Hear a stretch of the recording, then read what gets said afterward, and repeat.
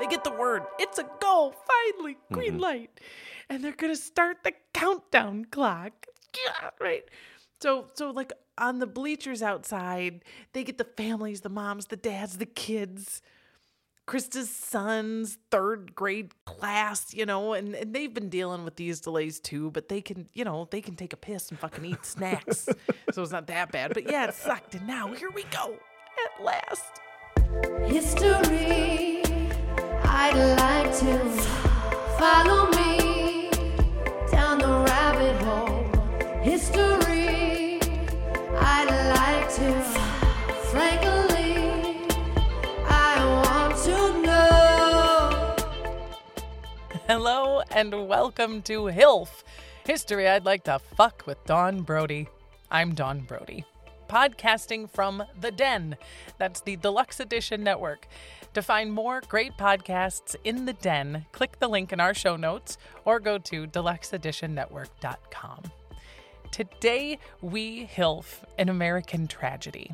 In January 1986, shortly after launch, the Space Shuttle Challenger exploded, killing all 7 crew members, including Krista McAuliffe, a school teacher. She had won a national search issued by President Ronald Reagan, and over the previous 6 months had become something of an American celebrity, especially among school children, many of whom watched the tragic launch from their classrooms. I was one of them, 7 years old at the time, sitting next to my little boyfriend Adam, who was also 7, and who today rejoins me as my guest for this very hilfy trip down memory lane. Let's get started. Oh, shit. Shit, yeah. Oh God, I feel like I'm tripping over my words and I'm fluttering my hands. And just full disclosure, like I have to tell our listeners that in addition to being my oldest friend, you were my first kiss. You were my first love, and I'll probably always have this just like childlike love for you, Adam. And it's just Oh, jeez. I have actually a couple tears kind of kicking into my rights of my eyes here. Oh God, Adam, we can't start crying. I love that. Well, good. I love My it love for too. you, Dawn, will never go anywhere, so it's always there. Oh, God. And you know what? I should tell, too, that first kiss, it was like outside on the ice skating rink, a little peck, like second grade. I mean, you guys, we never dated. Mm-hmm. Yeah, I mean, this history is going to be the closest we've ever had to fucking. It's going to ruin all the other fucks for me, I think. Better know your history, bitches. Get in line, bitches. Right? And also, like, we remained friends through middle school. We would spend like most of our after school hours in the art department with Mrs. Bruja, who I still love today. Yeah. And she was just such an important part of all of our lives. Right. And like, we were all of us who like hung out with Miss Bruja after school. We were like cool, right? Creative kids who were like naturally good at art. But like you, Adam, you were like good. Okay. And we all knew that like you were really good. Yeah. And like if there was any possibility for any of us to like actually, quote, be real artists someday, like that was you. Like you were absolutely going to be you. And now look, I mean, today you are making your living, man, as an artist. Yeah. You pay your mortgage, you feed your kids with your art. So tell me more. Tell me more about what your life is like these days. I do. I work from home. Yeah, I work from home. I'm a designer. I do graphic design, vehicle graphics, vehicle wraps, signage, anything you can think of in that aspect. It's something due to COVID that happened. I kind of made a life adjustment. I was like, you know what? I'm sick of making other people so much money. I'm going to go do it for myself. And on top of that, I do a lot of watercolor painting, pencil drawing, ink drawings, all forms of art. Actually, currently working on a 16-foot by 20-foot mural in the village of Port Edward. Oh, yeah, I saw it. I saw a snapshot of it, like a huge mural of like local workers. Yeah, it's a tribute to EMS services through the Port Edwards area. So they have a fire department, they have first responders, and they have police. And they just wanted something to start a new park in the area. And the first thing that they did was the mural. And they were kind enough to request me to do the art, which really helped. Just getting your name out there, opening more doors for that aspect. I mean, as you've known me my whole life, I've been drawing since I was 5 or 6. So everything I do artistically, no matter what I do, it's artistically.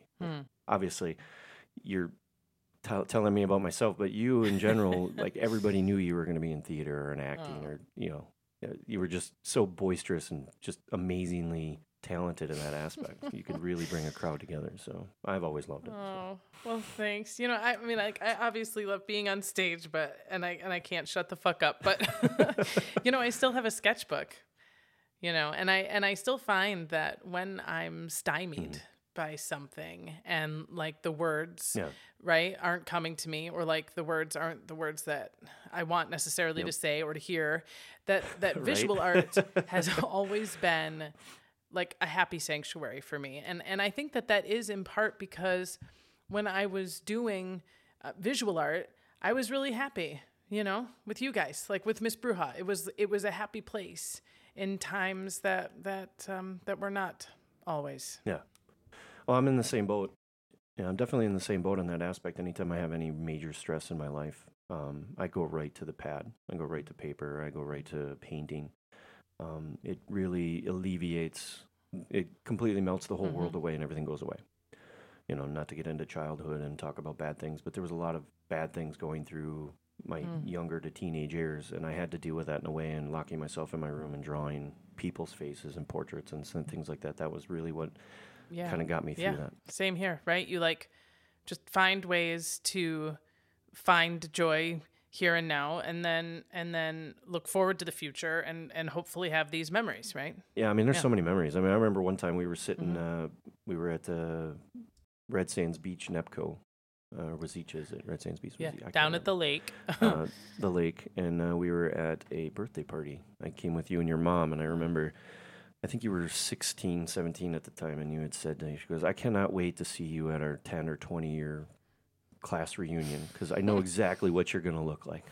What? And I'm like, oh yeah, what was that? And she's like, you're going to be wearing torn up bibs, paint all over the place, like beard. Hey! And I was very close. I was very close to that. Look at you. I just don't have the ripped up bibs. Everything else I have is ripped up and painted. Oh, come on. There's still time. So just seeing your face and talking to you brings up so many different memories. Oh, it's time, man. Absolutely nuts. Joe, yeah, it is. It's absolutely nuts. Oh, well, I'm just so grateful that you are sitting down with me, and this is such a thrill, and my heart is all aflutter. Mine too. Okay, so now you've told me that you are a fan of the podcast, and you listen all the time, Swoon, and so you know that what I normally do now is I ask the guest, why did you choose the history that we're going to be fucking today? But this is our first audience suggestion. Nice. So I had taken a poll on Instagram. I asked my listeners, what is your biggest HILF? And it was overwhelmingly this, the Challenger disaster. So I started with the subject, and then I went looking for the best guest, which is obviously you, dear Adam. So 1986. We are 7, Mead Elementary. You know, what do you remember about that day? Yeah, I remember sitting in the room. I remember the lead up to it most notably. Like all this talk about this individual that's going to go up into space through the NASA programs, and she's a teacher, and she has kids, and you know, we're going to watch this, and everything leading up to that, and that classic old tube television on a big old black cart getting pulled in. Yeah. You know, you're sitting down and you're watching it, and it's just so exciting. You get the countdown and everything's going on, and you're anticipating. You know, this thing's going up in the air, and you know, at my age, I don't think I've ever seen that. Yeah. You know, I never really. You're living in Cow Tip, Wisconsin, you really don't get to see space shuttles flying in the sky. Yeah. So you know, to know that you're going to be watching it on TV, and you get excited about that, and then watching the shuttle take off. I remember the big orange tank that's on there. I remember seeing the 2 white ones fly off, and then all of a sudden, you know, kabam, and the lights were off in the room, so it was already a dark moment. Like that really stands out to me. And once that happened, I mean, kind of like 9/11, you just can't turn it off. You just keep watching. Yeah. Yeah, you know, and I don't remember the explosion itself, to be honest, but I don't think that we would have known if what we were seeing was right or not, you know, like how it was supposed to go anyway, right? Like, I mean, even the people who were watching it there in Cape Canaveral were like, huh, is that supposed to be like that. Like, it's not, and I'm sure that the teachers just kind of probably got it, like grasped the silence and the lack of high fives from mission control. And we're probably, right, like, just recess. I do remember later though, like at lunch or something, but I remember being sort of like Wile E. Coyote kind of understanding, like, oh, the shuttle blew up, huh? I hope they're okay. Maybe they're like still falling. Yeah, no perspective. To me, it was a piece of machinery that blew up. It was an equipment that blew up. You don't really think there's actual humans that are on this. Yeah, human factor, right? And the adults, I think, could barely comprehend it. So how could we have, right? And this was, 37 years ago. You and I didn't know shit about what was going on at the time, but there's been a lot of information since. Nice. So what I am going to do now is tell you about my sources for this history. Okay. This book is called The Burning Blue by Kevin Cook. It was published in 2021. So it has not only the vastness of information that was available as the disaster took place, but it also has the perspective of being able to look back over these 37 years plus since. Is there new information that has coming out, like, declassified information? So to speak? Yeah, well, it's not so much declassified, but yeah, like following how they corrected some of the mistakes that were made to the Challenger, how they kept fucking stuff up, which has led to improvements and advancements, right? It's also great, kind of like, where are they now? Kind of stuff. And another really great source of the history is a 4-part documentary currently on Netflix. It came out in 2020. It's called Challenger: The Final Flight, and it's just so fucking good. Ooh. I mean, it's got just a plethora of candid behind-the-scenes video of the Challenger crew and Krista and the rest of them, and they're just being silly, training, talking with each other.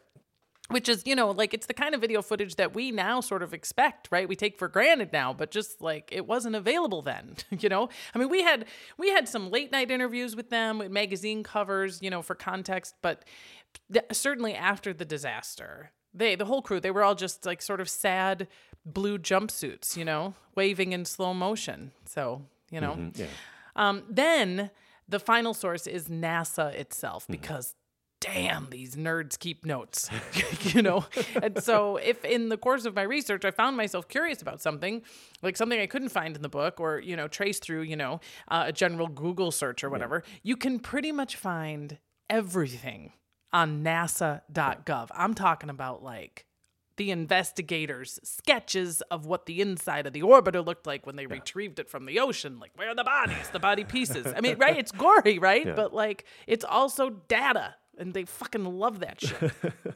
right? So with all of that data, here's my plan for the HILFing of the Challenger disaster. Good. All right. So first, you and me, baby, we're going back to the future. We're going to get all snuggled into 1985 because 1985 is a character in this story, man. And it is, of course, also the year that the movie Back to the Future came out. But it's also like, in 1985, you and I were the age of the children of the astronauts aboard the Challenger. And as you and I are recording this today, we are 10 years older than the astronauts themselves when they died. Oh, that's mind-blowing. Right? Wow. I was going to ask a question close to that. Yeah. I mean, so it's that's trippy. good. I'm glad you answered it already. It's nuts, right? Yeah. I mean, to be here with you, right? 37 years into the future, after our high school graduation, and now we're going back to when we were kids. I mean, it's just kind of fucking nuts, right? It is, definitely. Great Scott. So once we get our arms around 1985, then we're going to meet the crew of the Challenger. And when I started this, like a lot of other people, I think, I knew Krista McCullough's name, but I could not have named anyone else on the crew. They were all just these sort of like sad, slow motion walking blue jumpsuits, But man, I'm telling you, this whole crew, every single one of them are HILFs, all their own. Definitely. And I think that like one of the tragedies to add to the list of tragedies, that is the Challenger disaster, is that because losing Kristen McAuliffe was so devastating, it overshadowed the individual loss of those other 6 people. So, yeah, we're going to meet them. And I do remember that, too, is a lot of people really talked about her and not really about the other crew members. Yeah, and she was awesome, too. So, like, you get it. But, yeah, they were all great. Each one. So worth knowing, right? So worth learning about. So we're going to meet them, and then we're going to blow them up all over again. Okay? Oh, hey, let's fucking let us fuck. Oh my God. Oh my God. Sorry, just like, I am definitely, That's all right. I'm 7 years old with you, Adam. If it hasn't become abundantly clear, and I still just get like, oh, you said the F word. For the people that can't see her face just turned a beautiful shade of red. Yes. I mean, come on, how can I help it? I'm dying. Oh. Okay, listen, are you with me in 1985, Adam? Yes, absolutely. Okay, good. My pants are cuffed. Yes. Okay. Ronald Reagan is president. He's beginning his 2nd term. I'm sure you and I were both very deeply politically minded, right? Microsoft Windows releases 1.0. Michael Jordan is NBA's Rookie of the Year. Oh, yeah. And this is also the year of Live Aid. Yeah, when all the celebrities do the We Are the World thing and they raise $127 million for Africa. Didn't really connect hands around the world in that same time, too. Yes, exactly. Hands around America, man. Yes, you are there. Right, and as for me at the time, I turned 7 that year. I'm the same age as Drew Barrymore in E.T. I love mermaids. I have a home perm. I mean, I'm just really living my best life. And even though, or maybe because we have all of this cool pop culture shit going on, one of the side effects is, generally speaking, Americans are super bored with space flight. You know, the real stuff that NASA was doing was like, what? Like you said, one of the reasons in 1986 that we were all sitting around this TV screen is because, you know, you just don't see things like that every day. But like what's nuts is that they were actually launching NASA all the time. Yeah, like every month. Like there was a shuttle launch, like every, satellites, people, and we just stopped caring. Wow. Yeah, I know, right? And all of NASA's like biggest hits were like 20, 30 years ago. You know, the first satellite went up in 1958, yay. The first orbiting flight in 1962, great, right? John Glenn, we remember him. We remember Alan Shepard, Yay. right? The first guy to go into outer space. And then, the first person on the moon in 1969 with Apollo 11 and Neil and Buzz. And there was... there was another one that we watched, and the other one that we remember was the close call in 1970. That one got everyone's attention, right? Apollo 13. Yeah, another which movie had great on that. casting. Oh, yeah. Yes, exactly. Spoiler alert. They all survived. Houston, we have a problem. It was like scary, and everyone's on edge, and it just kind of like briefly rekindled like a general public interest. But Really? Yeah. But the fact was that like science fiction was just doing it better than the actual science. You know, I mean, these launches, they were hard to watch. They were hard to watch on TV because they were delayed, sometimes for days. So it was just really hard to get like a television moment, that countdown moment, But science fiction, it's given us time travel, flying cars, aliens. So yeah, they're like sending more stuff to a space station. Yay. Okay. And NASA kind of knows, right? NASA kind of is like, oh God, like we're not doing good. Like if we can't make America hard for space, we will ultimately lose our funding. And we were, like, as Americans, to be fair, like, we were starting to look around like, God, that's a lot of money, And it isn't for, like, building bridges or protecting us from the Russians. We don't see it. We don't get it, So NASA's like, oh, God, we got to hook them. We got to hook them again. How? And their first big idea was to bring politicians. The first stopgap between them and their funding, yeah? Right? Bring one of these assholes into space. Probably a childhood dream, and fuck. I think it'd be a lot of voting for blowing up. Oh, right? And isn't it a damn shame that one blew up?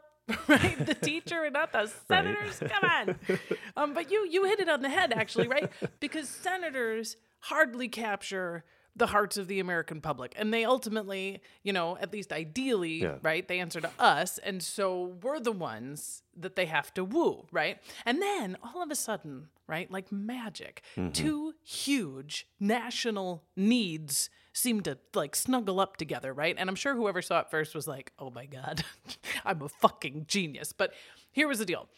Ronald Reagan is running for his second term, and he's not like really that nervous that he'll lose, but like you never know, right? And he's not doing well with teachers. Okay, the teachers union is all mad at him. Oh. And so, bam, big idea, Mr. President, NASA needs public interest. Reagan needs teachers to give a fuck about him. Boom. So President Ronald Reagan, big declaration on the covers of magazines, newspapers, right? Listen up. Ronald Reagan has demanded, so strong, that NASA find a school teacher to send to outer space. Wow, big national search, right? The first school teacher will go to outer space, right? And of course, as you know, this national search leads us to Krista McAuliffe, who is amazing. And I'll tell you who she was, Adam. Good. Please do. She was Miss Bruja. She was? Yeah. You know, like one of those ride or die teachers. You know what I'm saying? Like, she meant a lot to her students. And one of my very favorite sort of like tidbits about Krista is that on the night before she's going to NASA, okay, like the last night at home before you go to space camp, right? One of her students comes to her house in the middle of the night crying and scared and talking suicide. Ooh. And like if ever you wanted to like, you know, put yourself first. I mean, like, I love you, but I'm going to NASA tomorrow and it's like a huge deal, right? She takes this girl in. Man, she stays up with her all night and she went to fucking space camp tired. Right? And after Krista died, okay, about a week later in the mail, many of her high school students got handwritten letters of recommendation that she had clearly been writing for them, right, during those last critical days of training. And it's just like she was always working for them, you know, like she just knew her letter could make a huge difference to some kid's application. I mean, that's just like, that's who she was, you know, and I love her and she is so worthy of the historical attention that she has received. But, and we will come back to her, but first we're going to meet the rest of the crew. All right. Now, how many were there altogether? Was it 7? 7. Yes. Krista and 6 others. Yeah. And they're going up in this new fleet of NASA space shuttles, which are so special because they're reusable, girl, right? Like when they're done with their space mission, these fucking things fly out of outer space like a goddamn airplane, man. And they land back on Earth. Yeah, get new boosters, new jets, and then they do it all over again. Oh my God. And NASA has 4 of them. Each one is essentially the same. They are Discovery, Columbia, Challenger, and Atlantis. Now, prior to these space shuttles, whatever you shot into space stayed there, right? Or burned up and disintegrated on reentry. And the astronauts themselves, to get back to Earth, would have jettisoned at some point, right? Out into a little capsule where they just hoped for the fucking best, right? Yeah. Now, these things, these new shuttles are totally the future, and they've been doing great. And they seat a crew of 7. And on this one, you've got mostly pros, you know, like the real astronauts, the one who didn't win a national talent fucking contest to be here, right? They've been working and studying their whole lives for this seat, right? Right. And some of them have been to space before, some haven't. On this Challenger flight, there's the commander, Dick Scobie. Okay. He's the boss. Next to him is the pilot, Mike Smith. Right, old Dick and Mike at the helm. All right, big egos, nice guys, but they're the best, okay? They gotta be. Okay, yeah, egos getting involved. To be strapped in behind them, you heard me, are 3 mission specialists. And a mission specialist is also a professional astronaut who's been trained, you know, through astronaut school. And they perform various duties related to, like, the operation of the spacecraft, all right? We've got Judy Resnick, a total babe, who specializes in robotic arms. Hot. Next is Ron McNair, who's very good at laser technology. Yas. And then Elizin Onizuka, who's doing research on the tail of Halley's Comet. What? Oh, wow. Okay. And then that leaves the last 2 seats, which are designated for payload specialists. And these are the like non-astronaut tag-alongs, right? Those folks who, they've done a ton of training and they've gone through a meat grinder of preparation. Yeah, but they're just not themselves astronauts. Really? They're there for some sort of like secondary reason. Like Krista's there to be a school teacher in space, of course. And she's going to be teaching classes from space.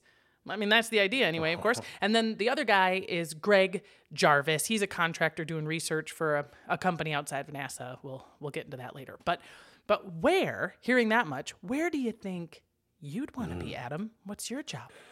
Well, I'm not very much an ego person, so I would not be in the first two seats, obviously. I would want to do something mechanical. I think that would make things survive better than just somebody telling somebody what to do. Right. So I wouldn't want to be a pilot. Yeah, I don't want to be a pilot. I mean, I think I've always wanted to learn how to fly, but yeah, no. I just want to work with a mechanical arm. Yeah. Or pick things up. Right? Me too. I don't want to call the shots in that high stakes. Nope. Yep. I ride, right? I do my little job and I do it really well, Like and then I go float and eat them little dot ice cream treats. Thank you. Right. But I also don't. You know what? I don't want to be a grunt either, because I'm not really good at customer service. So I gave you a brief, like a little meeting of the crew, their names, where they sat. But I didn't want to leave them with just that, because, so last night I was sipping whiskey, walking around, kind of talking through this episode. You know what I mean? Like, I'm not rehearsing it, but, it's Adam. Okay, I got to be sharp. And as I was doing it, I cried alone. All right, 4 times. So I'm just going to do my best now, Well, I've been easy to cry myself, so you might make me cry now. No, don't you dare. We can't both blubber through this. But the bottom line is, I fell in love with these folks. Yeah. Like, you research them long enough, and then you see these videos of them, and they touched my heart. So I'm just going to give you like a little bitty HILF, something awesome about each one, so that you can be just as wrecked as I was when they blow up. Okay. So first up, Commander Dick Scobie. Oh, handsome, chiseled, family man. He's a career astronaut who had been on Challenger before. Yeah, he had taken Challenger to outer space in 1984, man, which means he'd landed the fucking thing back on Earth. Yeah, right? Right? Which, according to the very small pool of people who would even know that was a hard thing to do, that's a hard thing to do. Outer space is one thing, but landing these space shuttles back on Earth was like landing a brick. Yeah, which is why only those who had proven themselves to be the very best flyers were even remotely considered to do it. Yeah. And then this is just one of my favorite little nuggets about the commander. It comes from his daughter, and she said that one of the things that she remembers most about him was that he gave human attributes to things. Like, he was always personifying things. So, like, if the car got a new set of tires, he'd pat him and say, "Look at her nice new shoes." And he'd come home from work sometimes and say that the problem was that the computers were grumpy and they weren't talking to each other. Yeah. And I don't know why. I love that. Well, maybe there was just a deeper connection to the electronic or the mechanical thing. I mean, that's why maybe he had the talent that he had. He viewed these things as, again, symbiotic things of life. I mean, that's back then, those things were just coming into play, and so much good stuff was coming out of it. Yeah. And that's good that he had that personality. He didn't look at it as a tool. He looked at it as a partner. A partner. Crime, so to speak. Right. Yeah. I love that. Next up is the pilot, Mike Smith. My favorite thing about him, he's 41, so he's younger than you and I are now, gulp. And he always wanted to be an astronaut, lifelong dream. Everything else he'd ever done, fighter pilot in Vietnam, all the shit that he hated, was to get a chance to do this. Go to space. And this trip on Challenger was his first trip to space. And he was so sure his whole life that this is what he wanted to do, that when he proposed to his wife, Jane, he told her, this is my plan. Okay. And it's super risky. Fighter pilot, test pilot, right? It's super risky. Are you in? Oh, really? And she said, yeah. I understand what you're saying, and I'm totally in, right? Be an astronaut, babe. Hell yeah. Yep. And then the day comes, NASA calls him to offer the job, the job. And they said that he was the only person in their history who, when he got the call, said, "Can I call you back?" Yeah. He calls his wife and he's just like, "Okay, just like, you're super duper sure, for sure. You're good with this?" Oh, wow. Oh, swoon, right? I know. So now you're in love with Mike Smith. Okay. Next, I want you to buckle up for your new crush. Oh. Her name is Judy Resnick. She's 35, and she looks like a cross between Ripley from Alien and Jennifer Beals from Flashdance. Oh, I'm sold. I'm totally sold. Right? I mean, she's got the big, beautiful, dark, curly hair. She's an A+ babe. She's a long-distance runner. Perfect thighs. Right? And she's not just hot. Okay, girl is a genius. She's like one of 16 women in the country ever to have gotten a perfect score on her SATs. Ooh. She was marked as gifted in kindergarten. She was the top of every class she was in. She was a concert pianist and was like really close to just going ahead on that track and just being a prodigy, like, you know, worldwide famous musician. But then she went ahead and got her PhD in electrical engineering. And then, went ahead and got her PhD in biomedical engineering. I mean, come on. And she's young. She's 28, man. Ooh. And divorced, okay? Even though her husband was awesome, but he wanted kids. And she was like, man, right? I'm an astronaut. As in not a mom. But they stayed friends. And then she catches wind that NASA is like actively recruiting women. It's the 70s, right? And they want women and minorities, everybody come to space. And so she's like, okay, right? That's me. And so she starts like speaking to people like, how do I do this? You know, and I'm really smart. And they're like, yeah, well, you do have a lot of the qualifications. It would be better though, Judy, if you could fly, right? If you had your pilot's license, so she goes so out. she goes ahead, exactly, and gets a pilot's license, right? Nothing stopping her. And then she gets into NASA class of 1970. Only you can see me through. I leave it up to you. Year I was born. Right? Big year. You and I entered the world, and that hot twat Judy Resnick got into NASA. Yeehaw. Set the flux capacitor, 1978. And that class, man, Adam, if you want to do a dope mural, okay, do the NASA class of 1978, man. There were 35 of them, including Judy, Sally Ride. Oh. Yes, first woman in space, Sally Ride. In fact, when NASA was torn between sending Judy Resnick or Sally Ride, right? First woman in space, they chose Sally Ride because Judy was kind of a cunt on TV. I described to you how she's hot and she's cool and she's like badass and everything, but she hated the people treating her like a thing, like a token thing, you know, a novelty. She and didn't have that TV personality. Right? like she'd be interviewed, right? And these asshole anchormen would be like, you're really cute for an astronaut, right? And she'd be like, thank you. Right? Oh my God. Or they'd just be so condescending. Like I saw her on this one show, and the anchor was like, you're so pretty. Now when you're on a date, I'm serious, do men ever say you're too pretty to be an astronaut? And she just like looks at him with this just like frozen smile and says, I just tell them I'm an engineer.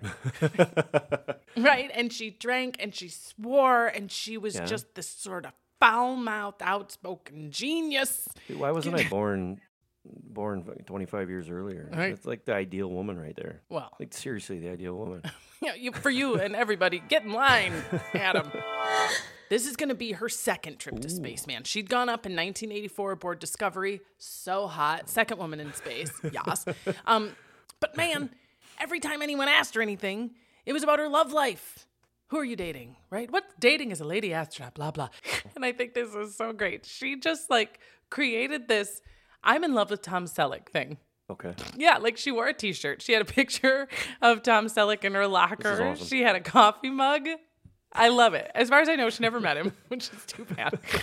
But this means like Judy starts off with just kind of like a little chip on her shoulder about Krista too, right? Because the astronauts as a whole, they were definitely like resentful, right? Of those coveted, rare seats on the space shuttles, right? Going to anyone but them and their like highly deserving colleagues, right? These people who have worked their whole lives and they've sacrificed and they're just the most brilliant at their fields and they are competing among one another. And then just like, you know, schlumpy, glad-handing, cunty politician comes in and it's like, oh, this is neat. Going to outer space is really neat, you know. Yeah, no comedy there. And so it started that way with Krista for Judy. And we know this from Judy's letters and her private writings. Like, she's like, oh, great, you know, a teacher, eye roll. But then, like, Judy hated the media, right? And it was why Sally Ride was picked first. And the whole Tom Selleck was like, fuck you to the journalists, right? But she saw Krista approach it with like a kind of grace. Like Krista was a token thing too to them, you know. She's being dropped in front of the cameras constantly. Teacher in space, microphones, magazines. But Judy saw Krista do this grind anyway and learning astronaut shit, which is so fucking hard. And like, she wasn't on camera like an attention whore, but she like made everybody look good around her and was so nice. And like, that's not easy. And Judy knew that. So she starts helping her. Yeah. Starts helping Krista with her homework and basically just like helping her finish her tasks and training and giving her tips and really brings her under her wing. They go out drinking together. I mean, So it's really sweet. The engineer becomes the teacher to teach the teacher how to get through this whole program, which is really cool. Wow. Absolutely. Yeah, that's a really good point, Adam. Oh, God, the teacher. Yeah. Yeah, she was a good teacher to the teacher. Oh, God, you're breaking my heart.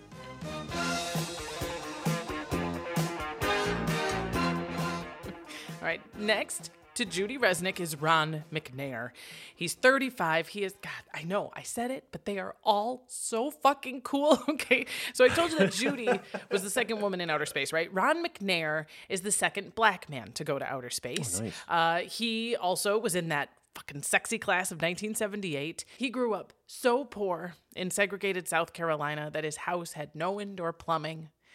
His father was a mechanic. His mother was a school teacher. Okay. And one day when he's 9 years old, he goes to the local library to check out 2 books about science.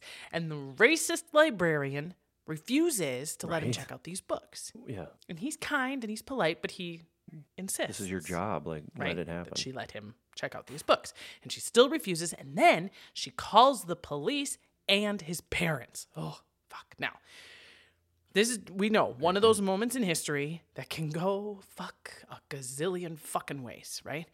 But when they show up, the cops say to the librarian, give him the fucking book. Right. What's the fucking problem? Why are you being such a dick? Right? Yeah. And so she like reluctantly gives him the books. And then Ron's parents say to him, what do you say? And he says to her, thank you. And takes him home. And today, that library is called the Ronald McNair Library. Oh, dude, are you kidding me? That's freaking awesome. Right? Okay, next member of the crew is mission specialist Ellison Onizuka. He's 40. He is ethnically Japanese, but born and raised in Hawaii, which, you know, it can throw a wrench in the fan for folks in 2023. But in 1985, boy, it is fun to watch these newscasters be like, he's an Oriental from California. And you're just like, God, you know, oh God. But Ellison, he was a jokester. He was the one who supplied all of the humor and the laughs. And he had just these sort of legendary barbecues, whole pig, you know, everybody stayed, drank all night. He had been a test pilot for a long time for NASA. So the huge, right, one of the most dangerous jobs on Earth. So scary. And just like Judy and Ron and Dick, this was his second trip to space. Ooh. And on this trip, his job was to deploy a satellite into the tail of Halley's Comet. Really? Oh, wow, so fucking cool, right? Yeah. Do you see what I mean? They're all just so healthy. Yeah, right. Oh, and now we've talked about how these 6 folks who weren't Krista McCullough were all so overlooked, you know, so tragically forgotten. And like, why are many of you hopefully hearing about this for the first time, right? But seriously, this last poor guy, Greg Jarvis, I mean, he was like, oh, this poor guy. I mean, he was not an astronaut per se. He was an engineer. He was one of those payload specialists with Krista, right? One of the miscellaneous seats. Mm-hmm. And this was going to be his first trip to space, but only because he'd been bumped from 2 previous missions for politicians. Oh, fucking sucks, right? And so now he's like, yes, finally, yay, my turn.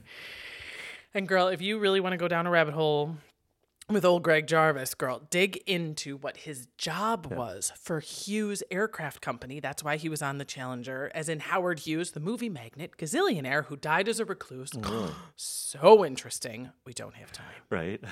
Okay. But there is some poetic justice, though, or like lovely homage maybe for our guy, Greg Jarvis, because he I told you he was forgotten, overlooked, and I'm not kidding. I mean, you see him as the guy in the back of all the pictures. News anchors either forget his name or like really? he's the only one that they have to like look down and like find it to read it and remember. Yes. But not everybody, okay? Because in the spring of 1986, so about 4 or 5 months after the explosion, the University of Buffalo, where he attended, it's naming a new building. Yay! And like some of the students are like, duh, Jarvis Hall. Hello, he just blew up. It's a big deal. Yeah. Jarvis Hall. But they're like dragging their feet. I suspect it was like, like those seats on the space shuttle. Right. It's like, yeah, there's some people with more money and bigger names. We could give it to somebody other than Greg, right? Well, some students, they scaled the building and they nailed a homemade sign to the top calling it Jarvis Hall. Just take a stand for the guy, right? Show some respect for the guy whose name we always forget. And and eventually the school was like, okay, yeah, fine. And now it's official. Fuck yeah. And then we get, of course, to our girl, Okay. Krista McAuliffe.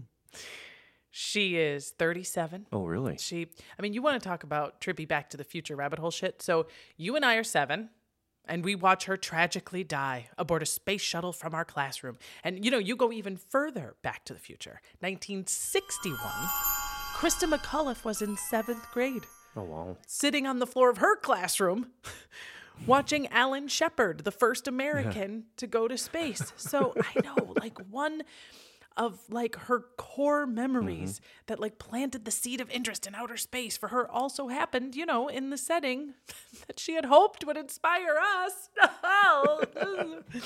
Okay, the difference, of course, is that for her in 1961, she was told, to aim much lower than the stars. She was a very curious person. She was very adventurous. She wanted to, feel for the edges of like what was possible for her. And she was told by her guidance counselor, all right, well, the edges for you, okay, for girls like you is basically one of 4 things. You can be a secretary, a nurse, a stewardess, or a teacher. And she kind of liked the idea of being a stewardess maybe, but flying made her queasy. Oh, really? Right? So she became a teacher. And fucking A, Krista, she went hard. Great Scott. So, on August 28th, 1984, this is the day Ronald Reagan's big announcement. I'm looking for a first teacher to space, right? And she was encouraged by her husband and her friends. And she, at first, was like, absolutely not.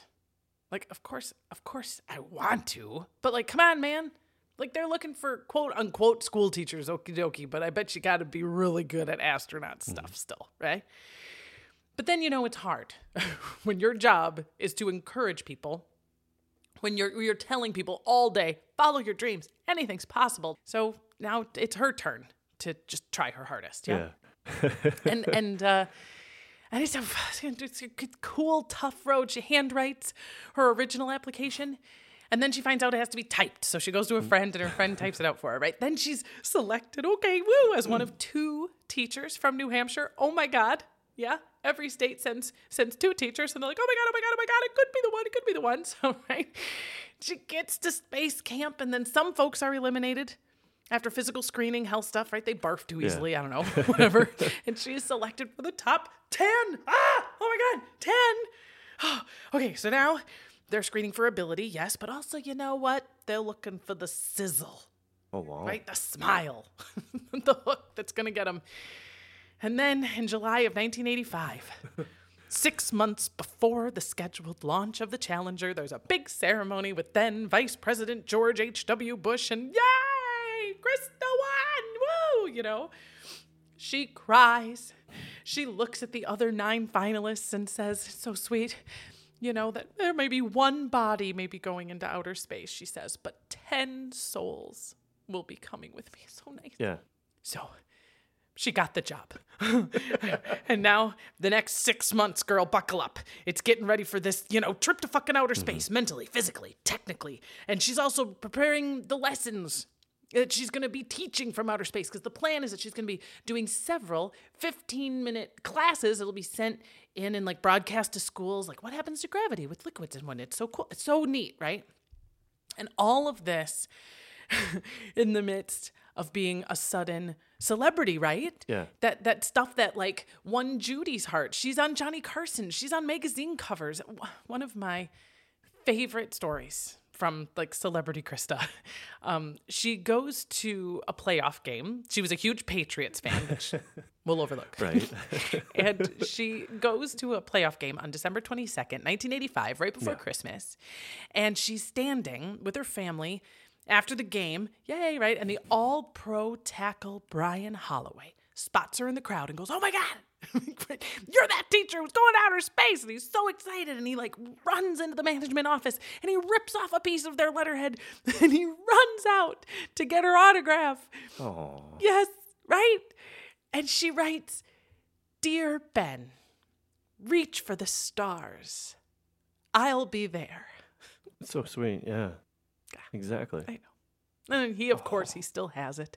Right? But like, I just love how giddy she seemed about the whole thing. I mean, you can't watch 10 seconds of her without smiling. I swear to God. There's a clip of her watching a launch, because I told you that they happened all the time, right?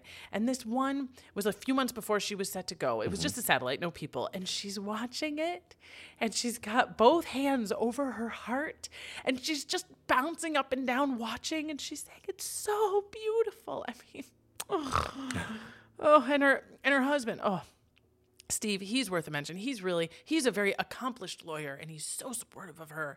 And everyone, the tabloids, everyone starts calling him Mr. Mom. That movie had just come out. And yeah, he's taking care of the kids, and he's kissing her goodbye, and he's so enthusiastic, and he's so supportive. Just swoon.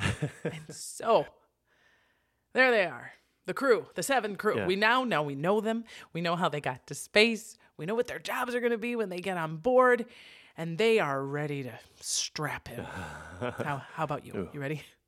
Oh, yeah, absolutely. All right, good. Because we're going to take a very short break. And when we come back, we're going to head to that launch pad together. All right. Lift off. This podcast is part of the Deluxe Edition Network. To find other great shows on the network, head over to deluxeeditionnetwork.com. That's deluxeeditionnetwork.com. Join hosts Dave Houghton and Sarah Ray Palick as they examine the less glamorous side of sports with their podcast, In a Pickle. Follow IAP Radio on social media by going to IAPradio.com. In a Pickle is now part of the Den Network. For more information, go to IAPradio.com. Now, my guest, Adam, may be my oldest friend, but let's take a moment, please, to celebrate my newest friends, my latest patrons, Robin S., Will P., Kirk F., and Human B. Boy, these towering individuals are pure sex. All right, demonstrating a perfect balance of seduction and generosity, and they're really keeping the history coming regularly. If you'd like to join them, have access to bonus episodes, and hear your hot ass name called out, go to patreon.com/HILF podcast. And of course, be sure to Follow me, follow me, follow me, follow.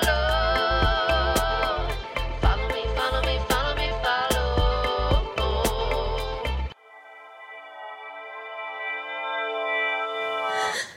cheers.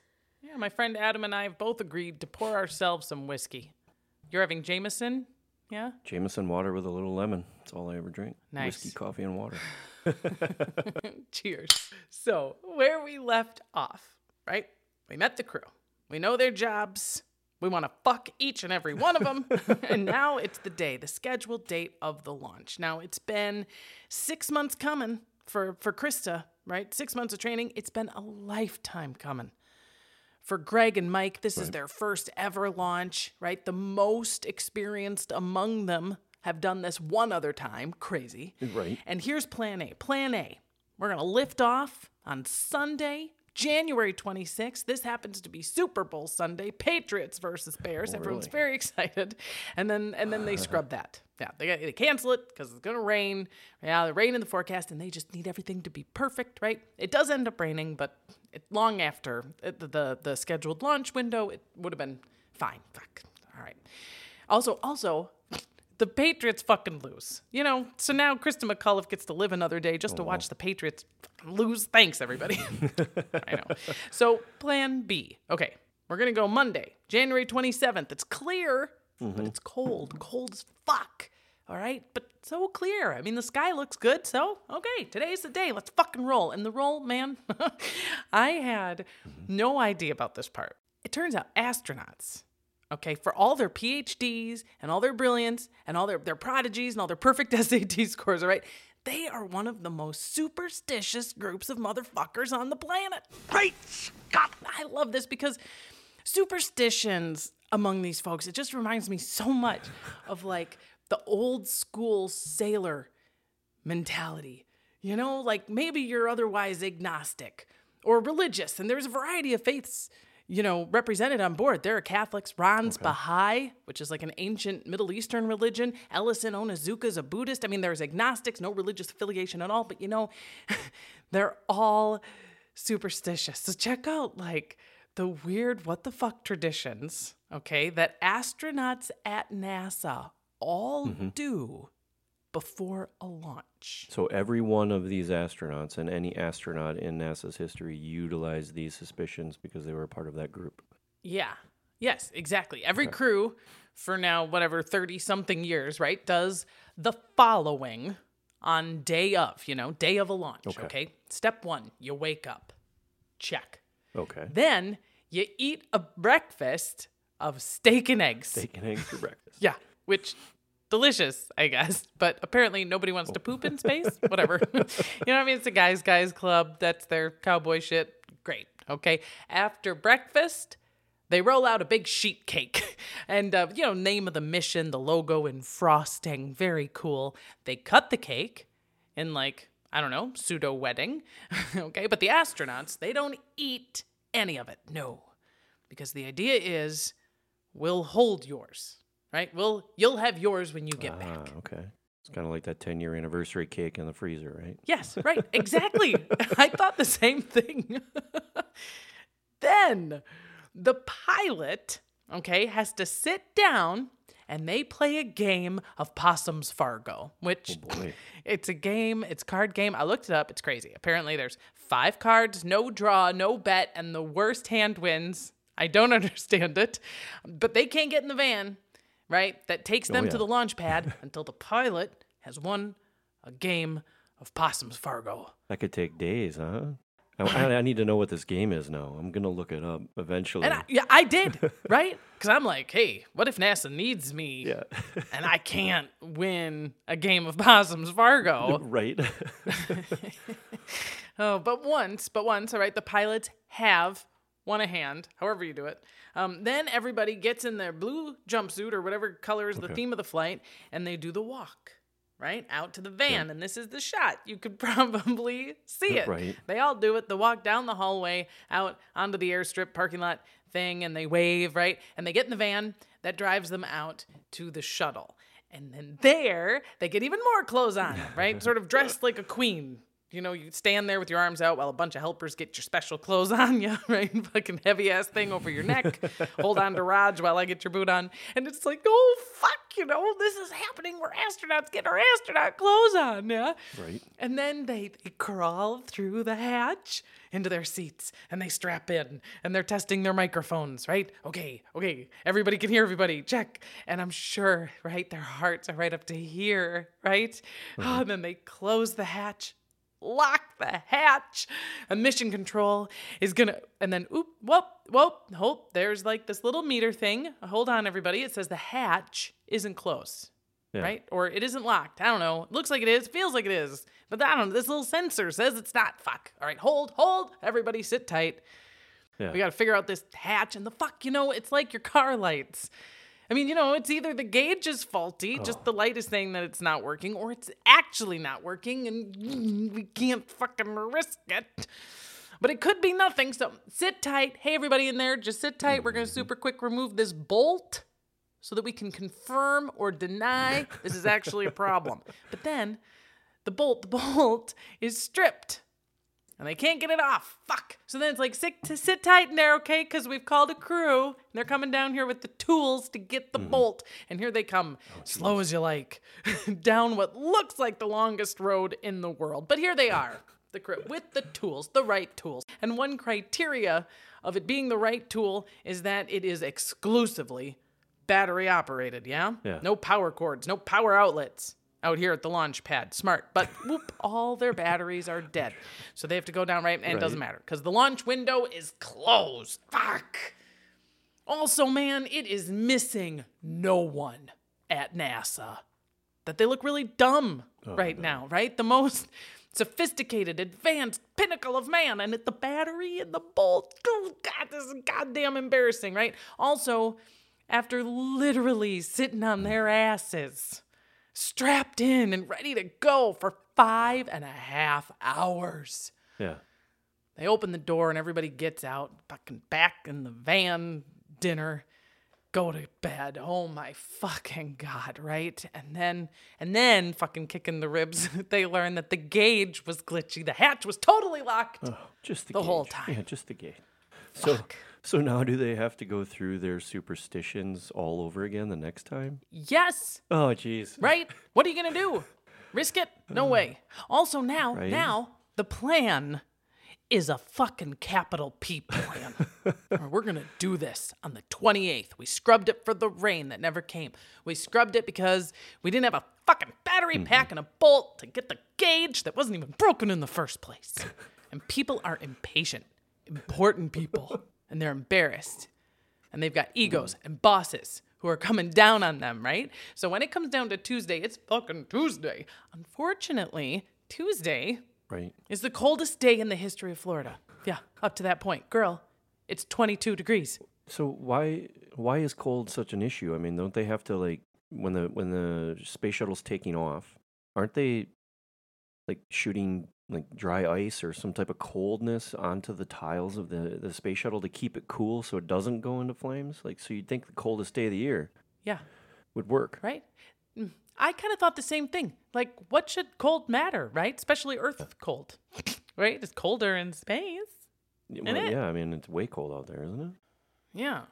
Right? Well, you'll hear more specifics about that later, but like the fact is that the circumstances for successfully launching a space shuttle are vastly different than the circumstances needed to orbit one, and vastly different than the ones you need to land one, yeah? So, and like we also haven't been doing it that long. So, no, you know what I mean? We don't know. It's the coldest launch ever, so, But again, that's not that cold.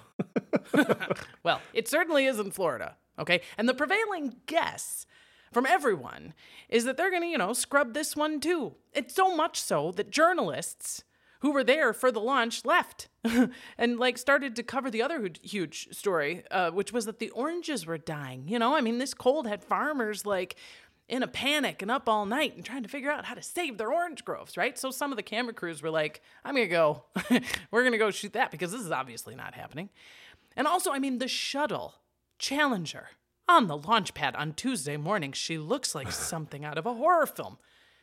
She's covered in icicles, right? Because they had like left the water on. Okay, we're from Wisconsin. We understand the concept. Water, antifreeze, running all night, which left those long, sharp, like stalactite-looking motherfuckers, right, hanging from the grids and the rigging, and it's so creepy. And then get this, they're knocking these icicles off with brooms, sister. NASA brooms. Oh, but you have to believe that the ones doing it are like, oh yeah, this thing's not launching today, right? Swing smack, no way. Well, right. and the astronauts wake up on Tuesday morning, and yeah, to your point, they do it all over again. Eat their steak and eggs. Bring out the cake, which we cut, but we don't eat. Right? Mike wins a hand of possums Fargo, and we get in the van. And on this particular morning, it's so cold that Ellison, the guy from Hawaii, walks out waving in his blue jumpsuit, but has a huge winter coat waiting for him in the van, right? And gets in and is like, Right. This isn't Hawaii. right? So it's 9:30 a.m. We're all going to take off, all right? We're going to outer space. I mean, for real this time. And because he's the jokester, right, as they're all getting dressed, they're about to go through that fucking hatch, right? Ellison gives the crew out there, a big bolt. Like, here. Just in case. just in Yeah, case. right. Exactly. You guys might need I would have this. given him a battery. Yes, good one. Yeah, they love that. Oh, and these same guys, they gave Krista an apple. Oh, nice. Like apple for the teacher. Very sweet. And then again, they climb in, they sit down, they get Right. strapped in, right? And we have all of this audio of everything that they were saying to each other. And one of the things that Judy says, it made me laugh, is like, she goes, my ass already hurts. Because they've been, they were sitting here like this for Yeah. 5+ hours yesterday. And of course, it's just, it doesn't take long to feel that ache, the pressure, the same spots. And they're all sort of laughing about Yeah. how great it will be to be out of gravity Right. because their bodies are just right. Like the gravity is what's hurting them, right? Right. So the first delay, all right, is like, hold on, there's some icicles out there, but don't worry. We've got brooms. Right, boy. Oh yeah, don't worry about that. We can take care of this. Hire the witches. And so they sit there for like 2 hours, man. And now it's 11:30 a.m. on Tuesday, and then oh my fucking God. Yeah, things move. They get the word. It's a go. Finally, green light.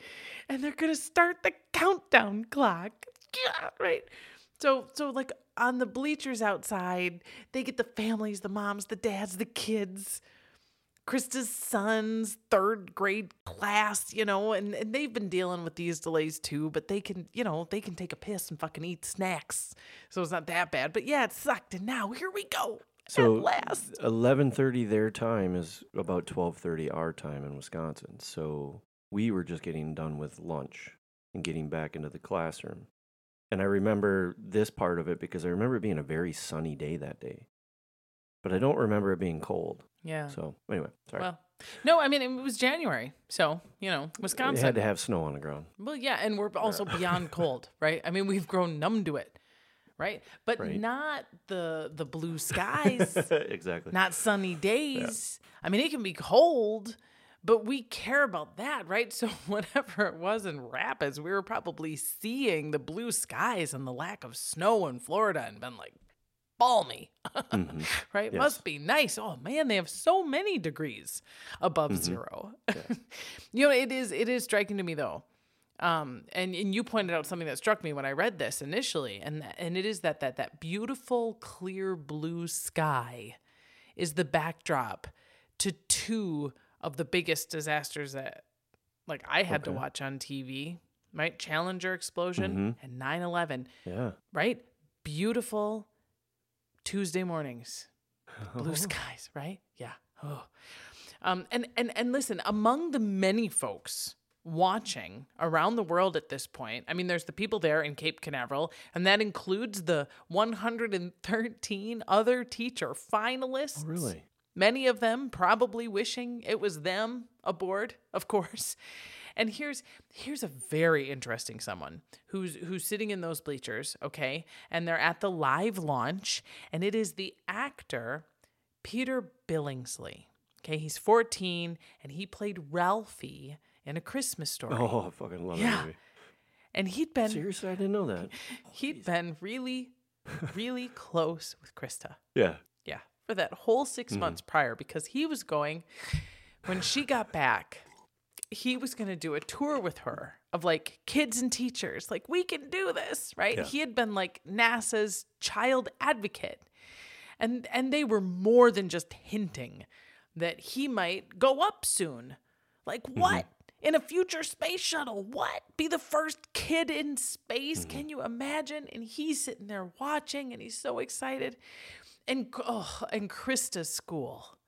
Yeah, I mean, her students and her school in Concord, New Hampshire. It's like a carnival, man. It looks like the end of Ferris Bueller's Day Off, like fucking Bill and Ted's Excellent Adventure. Just like, it's 86, right? Skinny suspenders, great bangs, party great balloons. bangs. They're so excited.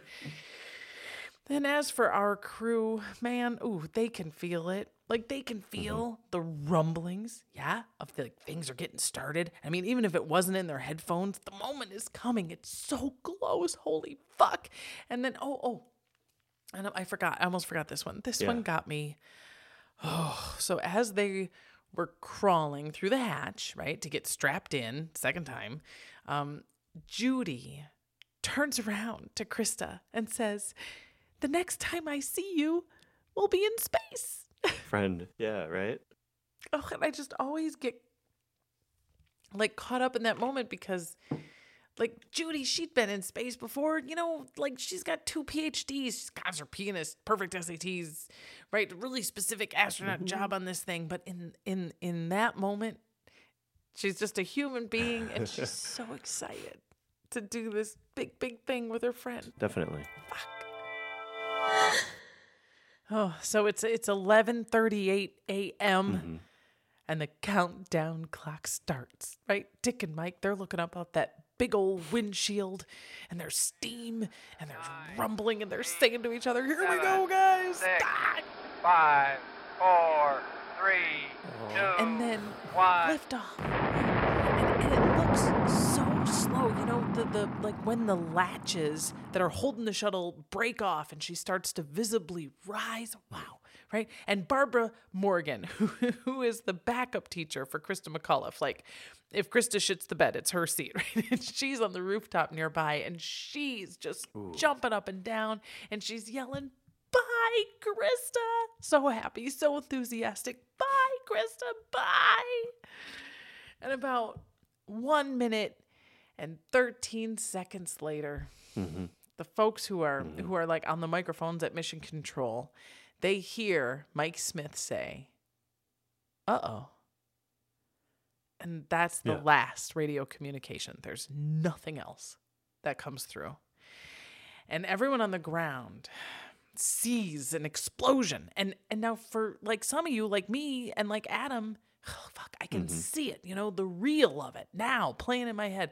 That white plume like an X in the sky. I'm 7 and I don't know shit about fuck, but I know that this business, rocket space, this is explosions. It's how they take off. It's how their booster rockets separate, right? When and where are the explosions? I don't know, right? And because it's all explosions, people aren't sure what they're seeing. And you can hear people saying, "Look, there go the boosters." And then you hear other voices, maybe people have seen more of these and they're like, "No, it's too soon." And then, too much time has gone by and there's too much murmuring, too much silence. And then for the folks, who are sitting there in the bleachers, a voice comes over the PA and it says kind of flatly, "Obviously a major malfunction." And then more silence. I mean, for me, I think it's harder to watch the footage of the families in the bleachers than the explosion. Truly. I mean, just that, like the realization and then the fear and that thin hope. Fuck, so devastating. And then after some time, when like enough people were like, is this, I don't know, what's going on? Everyone is just sort of ushered out. I mean, I'm sure some of them maybe had more comprehension or whatever, but like some bright bulb was like, we should get the families into vehicles. Well, hopefully there was some time there. Like they didn't just automatically be like, "Oh, gotta go." Right? Right. Like, hopefully there was a little time there. Yeah, I agree. And when you say Mike, was it Mike or Dick that said the uh-oh? Mike. Mm-hmm. So what did he know at that moment to say uh-oh? Like, oh shit. Yeah. Yeah. Well, I mean, some of this, we have to guess. But what the assumption is that because he was close to the window, right? He's on the right side, which is where that solid rocket booster malfunctioned, that like he was either seeing the flame that was too high and he knew like, oh, that shouldn't be up here. Or it was because the solid rocket booster itself had actually like already moved, like the explosion had moved it just enough that he was like seeing a solid piece of material in the line of sight where he knew it didn't belong. No, another quick question, sorry, because you got me intrigued now. Now this is where my gears start going. Okay. Is there a black box of sorts like there are on planes? Is there a recorded radio black box on any space shuttle? Oh, well, that's a very good question. I've never heard of anything like that. No, but that doesn't mean it doesn't, you know what I mean? Like, I still think that a black box is still destructible, like in those conditions. Like I think that the idea is that whatever destroys a plane might not destroy a black box, but on a space shuttle, In 86. Also, Mission Control is like real time observing their data. Like I don't know what a black box would like know anything that they didn't already know. Yeah. Right? But at the moment, certainly nobody knows shit. Right? And in the meantime, the families, these poor folks on the ground, right? They're put on buses to go back to NASA headquarters. And June Scobie, the commander's wife, she says that she can like see out the window of the bus folks who work at NASA that have like pulled their cars over on the side of the road, and they're standing outside their cars and they're just sobbing and they're like hitting their fists on the hood of their cars. And she's like, oh God, like this isn't good, obviously. Yeah.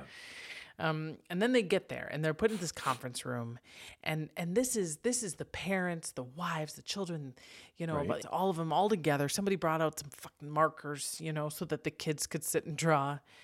And then like not long after that, a very like straight-laced, no bullshit guy named George Abbey comes in and says, all the crew members are dead. They could not have survived. And he walks out. Dude, the simplest thing to say.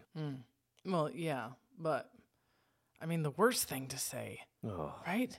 And who wants to be the one to, and like, I don't know, I hate to think it, but I think that maybe hearing it that way is better than any ambiguity or like fucking poetry. You know what I mean? In that moment, right? When you just like need to know. Oh, and one of the wives, she says, somebody from NASA or designated comforter or whoever came up to her and asked if she wanted anything for her nerves. And she said, no, because I'm not nervous. She said, if you have something for heartbreak, I'll take that. But I'm not nervous. Yeah. Right. Yeah. And now, Ronald Reagan. Okay, President Ronald Reagan, who was scheduled that night to do a State of the Union address. What he wanted to do, what he kind of thought he was going to do, right, was not only a great State of the Union, but then sort of gesture out the window and wave, right, the Gipper. You're welcome, Krista. See you soon. But here we are. And so what he did on TV instead was reference a poem. And the poem is called High Flight, and it was written by a guy named John Gillespie McGee Jr. It's not long, and it goes like this. Oh, I have slipped the surly bonds of earth and danced the skies on laughter-silvered wings. Sunward I've climbed and joined the tumbling mirth of sun-split clouds and done 100 things you have not dreamed of, wheeled and soared and swung high in the sunlit silence. Hovering there, I've chased the shouting wind along and flung my eager craft through footless halls of air. Up, up, the long, delirious, burning blue. I've topped the wind-swept heights with easy grace, where never lark nor ever eagle flew. And while, with silent lifting mind, I've trod the high, untrespassed sanctity of space, put out my hand and touched the face of God. And the poet, the guy, Gillespie, he himself was a test pilot. And he wrote that poem after a high flight, a test flight in the 1940s, and he sent it to his parents. And then he fucking died in a midair collision 3 months later when he was 19. And that poem specifically means a lot to a lot of astronauts. And Dick Scobie and Mike Smith both had that poem framed in their houses. Yeah.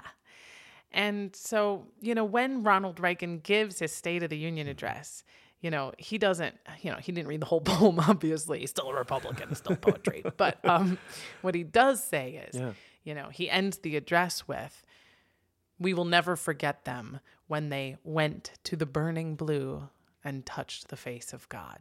So those who knew, and it was sweet. But for most of us, we just went to bed fucking sad. It was sad, Right. And I mean, some people, of course, were devastated because their families were destroyed, but everyone else just really fucking sad. But then, you know what? We woke up in the morning and we were still kind of sad, right? But we were also like, what the fuck happened? Right? Right? What the fuck? Yeah. Well, and you and I are going to discuss what the fuck in part 2, right? Because what we were doing here, the story you just heard, right, was from over the top. You know, it was like what was happening to the shuttle and the astronauts and the folks who were watching. But next, we're going to go behind the scenes and get some of the answers, right? Like, what were the head honchos doing and saying during that 5-hour delay when they were working on that goddamn bolt, right? What happened the morning of the launch after the brooms and fucking icicles, right? Who were the people that were saying, yeah, giddy up, let's go to fucking space, right? Ooh. Oh, and we're going to find out about the O-rings. We're going to hear about all them red flags that went up before the launch. And my favorite story coming in part 2 is how Sally fucking Ride saves the fucking day. Ooh. And come back for that. Please do. Yes. I can't wait to hear all this.